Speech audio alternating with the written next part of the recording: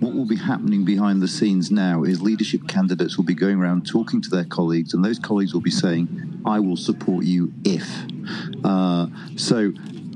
Even people who we might think of as being relatively moderate on Brexit, if they come to power with the backing of people like the European Research Group, who tend to be real Brexit hardliners, that will affect their position. I think the balance of opinion in the Parliamentary Conservative Party is such that we shouldn't really expect too big a shift in the UK's approach to Brussels, certainly not before a general election. But safe to say that Brexit and the relationship with Europe will be a dominant factor in the campaign to become the next Conservative leader.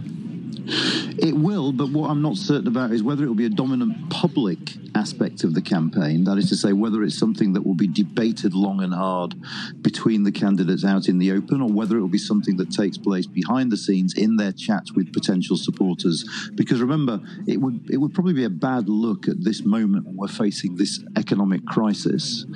for all the leaders to spend an inordinate amount of time banging on about Brexit when the real issue is how you deal with inflation and the cost of living.